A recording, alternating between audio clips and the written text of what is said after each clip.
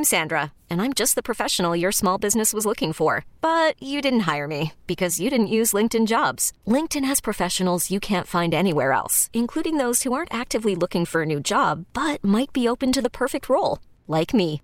In a given month, over 70% of LinkedIn users don't visit other leading job sites. So if you're not looking on LinkedIn, you'll miss out on great candidates like Sandra. Start hiring professionals like a professional. Post your free job on linkedin.com/recommend today. This episode is brought to you by Progressive Insurance. Whether you love true crime or comedy, celebrity interviews or news, you call the shots on what's in your podcast queue. And guess what?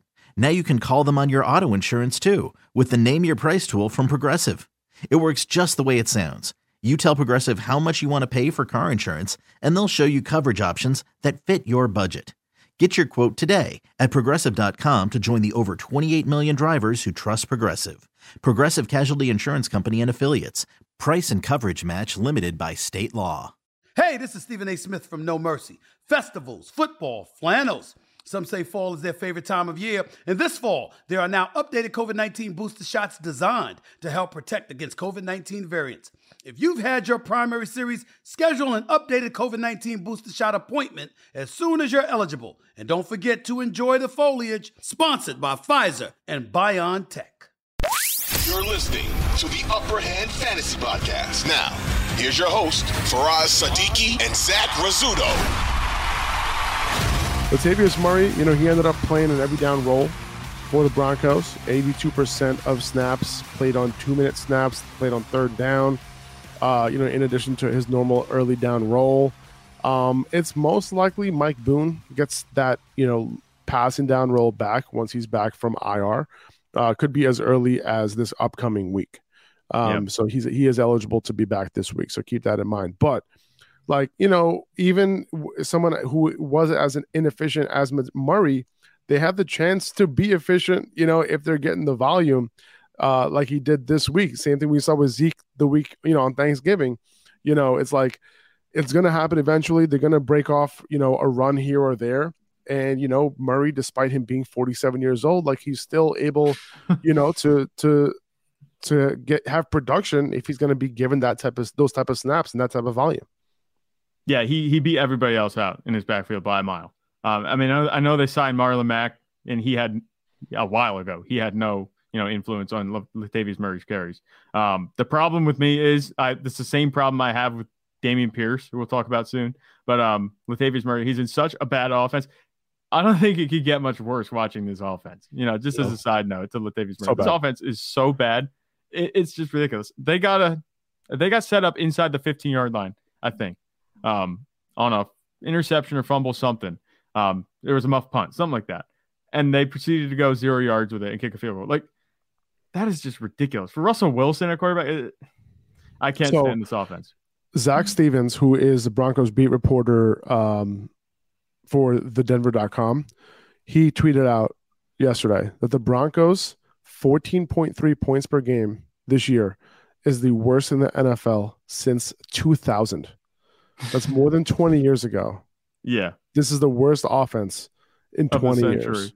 Pretty much. Last 25 years. And that's with Russell Wilson at quarterback. It's just painful watching this offense sometimes. Latavius Murray, if he gets that type of workload moving forward, maybe he's a low-end RB2 for me. But yeah, that's what we saw yesterday. I just don't think it's going to continue. No, it's not. If Mike Boone ends up coming back, it's over. And it's going to be really hard for me to start Murray most weeks. Yeah, no, it's not going to continue. And we know that. We've known that with Latavius Murray. He's, liable to lose his work anytime someone else steps into the backfield. But for this week, he was a low-end RB2. If he gets this type of work every week, like I said, he'll be a low-end RB2. His upside is just non-existent. But, you're not going to want to start him if somebody else enters the backfield. Like you said, Mike Boone. You might be able to milk one more week out of him if Mike Boone, takes a little bit more time coming back. Because at this point, there's no need to rush anybody back because his team isn't going anywhere. No. Mike Evans, extremely disappointing in this game. Yeah. We saw multiple long balls go his way, but nothing really connected. 9 targets, but only 2 catches for 31 yards. This is a game to forget for Mike Evans. He's been quiet over the last few games. I'm not sure what's going on. Usually he's able to come through, but the last 3 games he's been very, very quiet. I'm going to have to downgrade him a little bit. Obviously, his ceiling is there, any given game, but we haven't seen that ceiling this year. Early in the season, we saw some games, but lately it's been bad. So I'm going to have to downgrade Mike Evans. Like, I've been having him, close to that wide receiver 1 spot as a top 15 wide receiver, but I'm going to have to downgrade him moving forward, especially in this matchup against the Browns. It was a good one, And then you have Chris Godwin, who ended up catching 12 of 13 targets for 110 yards and a touchdown in a matchup where the Browns were really, really good against slot wide receivers this year. So I'm going to have to be ranking Godwin over Evans moving forward. Do you think Tom Brady has a new favorite target? I don't know if Mike Evans was ever his favorite target.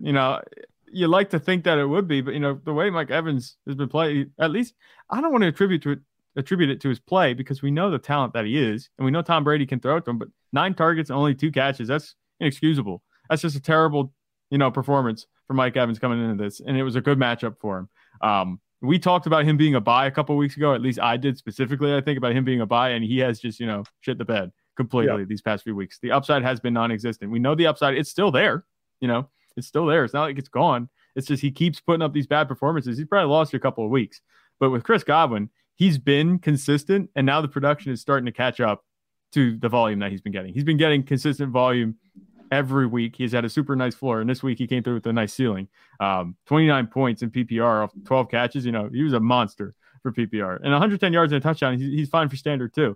He looked like the only receiver that was really getting anything done in the receiving game. Julio Jones had a couple catches here and there, but he's Julio Jones. He's pretty much a compliment to these two anyway.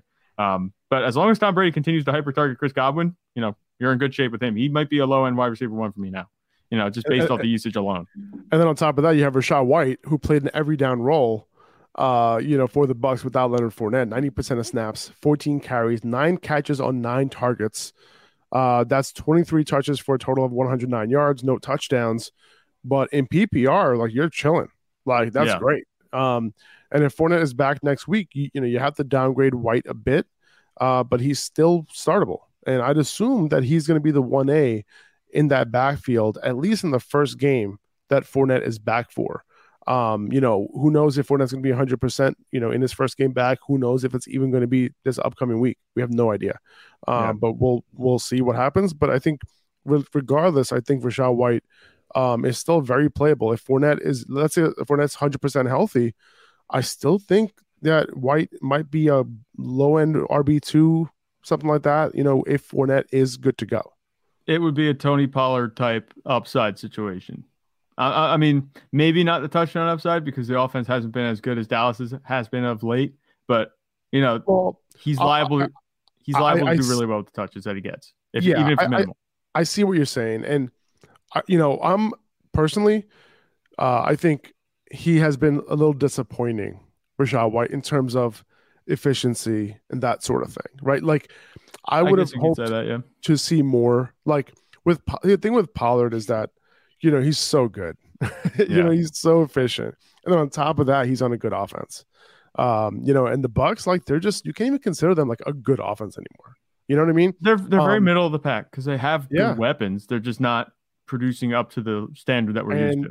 The great thing is that Rachaad White is a really good pass catcher. So that's a plus. Tom Brady loves to check it down when he has a good running back coming out of the backfield. So that's great. So those two things is why Rachaad White is going to do well. And, I was a big fan of Rachaad White coming out. And I would have hoped that he would have played a little bit more efficient, coming into this game and even in this game, to be honest. So, this is great. Like, I'm glad the Bucs have, confidence in him to play 90% of the snaps, even with Gio Bernard back and, they have Keyshawn Vaughn and all that. But, I'm glad that Rachaad White was able to do his thing with the touches that he got. He was productive. So that's good. But my concern with Rachaad White when Fournette is completely healthy is that this turns into a 50-50 split and neither of these guys are super efficient. That's my only concern there. The production, when I say that he's like Tony Pollard, this may have gotten a little mixed up and I could have clarified this, but the thing about Rachaad White, the production might not be efficient like Tony Pollard. But when we talk about, the touches swinging his way, it could be like that once Leonard Fournette comes back, which means, it's code for me saying, like, I don't mind starting him if I have to. Yeah. So you're saying that he could still be the 1A in that. Yeah. So he's a low end RB2 every week if Leonard Fournette comes back and he's healthy and he's getting touches. But like you've alluded to a couple times in this podcast, and we've heard from beat reporters too that Rachaad White could take over this backfield at any time. It might be that situation like Tony Pollard has where, one game he might get all the touches, one game he might get enough touches to be fantasy relevant, and some games he might be super quiet. But it's not so much the production I'm going to liken to Tony Pollard, but the way that the touches could swing is what I'm saying. That situation could resemble a lot like what we're seeing in Dallas right now. I can see that. Yeah, for sure. Another running back, Travis Etienne, man, he got hurt early in this game. It was a foot injury. He did say after the game, and I quote, "We'll be straight for next week." And that was Jags beat reporter John Shipley asking him how he's feeling after the game. It was initially concerning since it was the same foot as his previous Liz Frank injury. But hopefully what he's saying is true, that he'll be fine for next week. But also Doug Peterson did also say that they could have put him back in the game, but they didn't want to risk anything. So hopefully he'll be good to go next week. JaMycal Hasty, played an every down role while Etienne was out. He put up some points. Could have been Etienne's points. I'm tilting still. Keep in mind that they just signed Darrell Henderson, who was inactive in his first week with the team. So, if Etienne does miss time, then he could be active next week, with JaMycal Hasty. And he could even get more touches than JaMycal Hasty. Who knows? Yeah. But hopefully Etienne will be fine and he'll be good to go, and you can play him next week. So would you say you anticipate Etienne playing? I know we're way far out yet. I would say so. I would anticipate him playing too. It seems all signs seem like he should be good to go. Yeah. And I kind of point to the fact that he didn't, get out of uniform. He was still in game uniform, and it looked like he could have gone in if he needed to, which is weird because it was a close game. I thought maybe if it was a close game, they'd put him back in, but they didn't. JaMycal Hasty did his thing anyway. It looks like JaMycal Hasty is going to be a decent pickup, if you need to, if Travis Etienne would miss time. But I don't think that's going to be the case. We just talked about Travis Etienne maybe starting. You could stash him just in case if you have the bench space. But Darrell Henderson, I'm not sure. It'll be interesting to see. They didn't trade for him or anything. They just picked him up. Maybe they just went him as depth. They looked smart, by picking up Darrell Henderson after Travis Etienne went down. But I'm not anticipating Darrell Henderson rotating too much into this backfield, especially, if Travis Etienne's all right. It's not like he's going to be coming in and playing a 1B role to Travis Etienne. Etienne is far and away a better talent, and Darrell Henderson looks like it's just depth at this point. But if it's JaMycal Hasty leading the backfield and Travis Etienne's out, Darrell Henderson could rotate in. I don't think his ceiling is very high. But if you need someone for their floor, and you had him when he was on the Rams, I could see similar production to what he was doing on the Rams. If Etienne doesn't practice all week and Henderson, obviously gets some practice time in, and Etienne ends up missing, I don't expect him to miss. But if he does end up missing, then I think I would just avoid this backfield. Basically, I wouldn't start Hasty or Henderson. All right, that's fair. That makes sense. It's not a good offense. The Ravens defense came back to earth in a big way against Jacksonville, but because who knows how involved Henderson will be, and Hasty isn't that good of a running back. So I'm not sure I would bother personally. Yeah. Jeff Wilson had an amazing matchup coming into this week against the Texans without Raheem Mostert. So of course he's going to average only 3 yards a carry. 13 carries for 39 yards. At least he's scored before he got dinged up. So he was out of this game for a little while. So that obviously, didn't do any favors for his volume, but he did catch only one ball for 13 yards. Didn't have the most amazing day. The ceiling wasn't as high as it could. I mean, he didn't hit the high ceiling that, we thought he could hit this week. Had him as an RB1, but that didn't work out. Yeah. Jeff Wilson, it looked like he was going to have a good game, but the Dolphins offense went up. Not the Dolphins offense, just Dolphins team in general went up so fast in this game. Yeah. It's like there was no chance for any type of fantasy production. They pulled Tua after halftime. He didn't. Exactly. I don't think he played another snap. Tyreek Hill had 15 points. Jalen Waddle had 13. It wasn't explosive at all, but they were up by 30 at halftime. Yeah. So it's like, where did the points go? How did we get here so fast without any of these players doing anything? I mean, obviously Jeff Wilson, he said he did score that touchdown, but outside of that, I mean, no noteworthy fantasy performance came out of this game. A lot of people just kind of, got their knees chopped by this performance because they didn't play half the game. So if you started these guys, you're probably upset a little bit.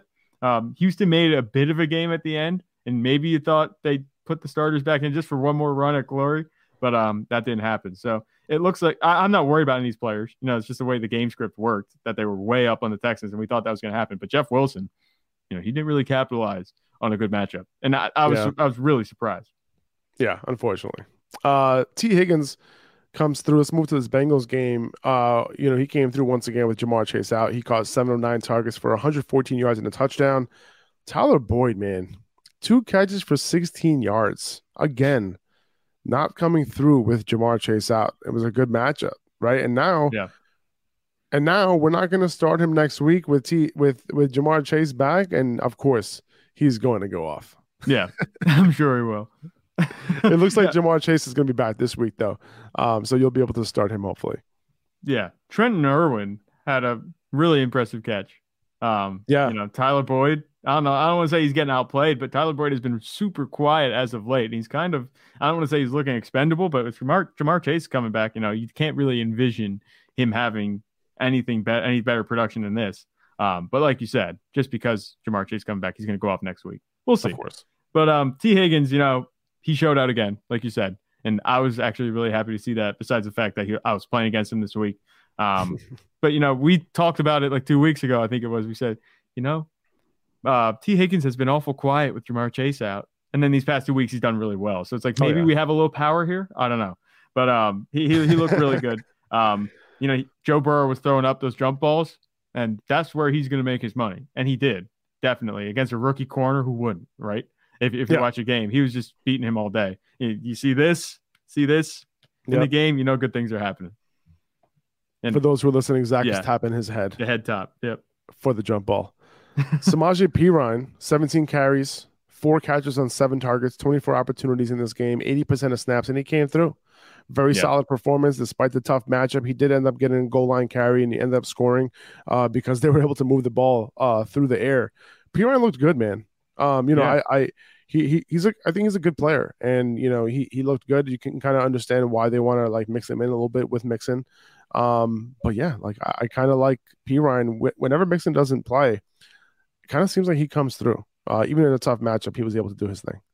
Yeah, I mean, if you watch Perine, it was one of the things I was kind of surprised at yesterday. He's like, okay, breaking tackles and all that. Yeah, he looked really good. Like contact balance, like it wasn't elite, but it was just like, okay, this guy's definitely, he's not taking lightly the fact that he's getting the start today. Nope. He was out there to play football, and he did, and he turned in a good fantasy performance. I was pleasantly surprised by that. I've seen him play, and I picked him up in the last week of last season thinking that he'd be able to do this type of thing, and I think he got 0 touches. I remember it was really upsetting, but Samaje Perine, he looks good. I mean, can we call him a handcuff?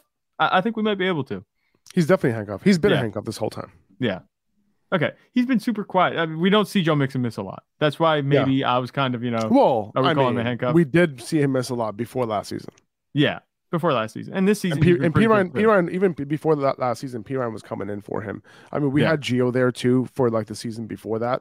But in 2020, we saw a couple Perine games. But since Zach Taylor has been there, it seems like Perine has been the guy. Yeah, and he looked good. And like you said, this was against a good defense. So who knows? He could be really good against, a bad defense. Like if he goes against the Texans. So, he's one of those guys that you can, have stashed. I picked Perine up multiple times, this year. just in case like Mixon were to go down, and, it kind of worked out this week, except I didn't start him. Maybe I should have started him over Travis Etienne. That would have been nice. You would never, ever have caught us. You wouldn't have caught Faraz dead saying to start Samaje Perine over Travis Etienne. No way. I will say this, though. I mean, I only had Perine ranked, 2 spots behind Etienne this week. And I was thinking about it. Not going to lie. You know why I was thinking about it? The Ravens defense? Ravens defense, number 1. Number 2, I'm like, listen, Perine, like, he's going to be very involved in the pass game. And Etienne hasn't been. That was my only concern there. But it's just at the end of the day, I'm not benching. Yeah, Etienne. We know that's the where rule. It comes down to. We know the rule. Start your studs. Stupid rule. Hey, we've all been there. We've all been burnt. So it happens. Oh, man. All right, let's move on to Christian McCaffrey. So Christian McCaffrey has a knee issue. It could be patella tendonitis. That's what it seems like. It caused him to be out of the game for a while, in and out the game. I was wondering why he wasn't on the field during the 2-minute drill at the end of the first half or inside the 5-yard line at times. But it seems like that's why. And he came back in the game. Jordan Mason starts to rotate with him after Elijah Mitchell was ruled out of the game with a knee injury. And it seems like he has another MCL sprain on his other knee. Apparently it's not as severe as the first MCL sprain, but the first one caused him to miss like 6 weeks or more than that. So it was 6 to 8 weeks. That was the initial prognosis for him. So he'll probably miss some time. Now, if this CMC injury isn't serious, and it doesn't seem to be, what it seems to be is that moving forward, he might miss some practice time, but it doesn't look like he's going to miss games. Still monitor this injury, but the problem with this is with Mitchell out, CMC would have got all of the touches moving forward, right? Yeah. Like from a fantasy perspective, it's like, all right, wheels up for CMC, put him back up at the RB1 spot, but now he has a knee issue. And with this particular knee issue, apparently the best thing to do is, have a little bit of load management. So it's possible that we see Christian McCaffrey and Jordan Mason, as a, Mason isn't going to be the guy to, take Elijah Mitchell's role, because Elijah Mitchell is a legit good running back. Jordan Mason, it took him a while to even get these type of touches that we saw in yesterday's game. It took a couple of injuries for that to happen, but we'll see, right? It's possible that Tevin Coleman gets activated. I doubt he gets a lot of touches, but if Christian McCaffrey is good to go, if he can manage, I guess, if there's any pain associated to this injury, if he can manage that pain just to kind of close out the year. I know that they have playoff and Super Bowl aspirations here. Are they going to, give Christian McCaffrey, 20, 25 touches a game? I'm not sure. But with Elijah Mitchell kind of out of the way for the next several games, maybe we have a little bit of a boost in Christian McCaffrey's value despite the knee issues that he has going on right now himself. Right. I wouldn't be mad as a Christian McCaffrey manager if they did load management this week and Elijah Mitchell misses a few more games and he comes back and he gets his full workload 2 weeks after that. I mean, unless you really need to win, to get in the playoffs. It's really bad timing for this injury for Christian McCaffrey because definitely, like you said, I was 100% going to be like, yeah, Christian McCaffrey's back. He's the RB1 overall every week. But that's not the case now. He's going to be dealing with that injury.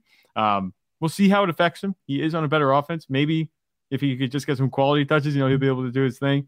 But I don't think they're going to use him as a workhorse, especially if they're rotating Elijah Mitchell and, even with him being on the team and Elijah Mitchell being healthy and Christian McCaffrey now being there.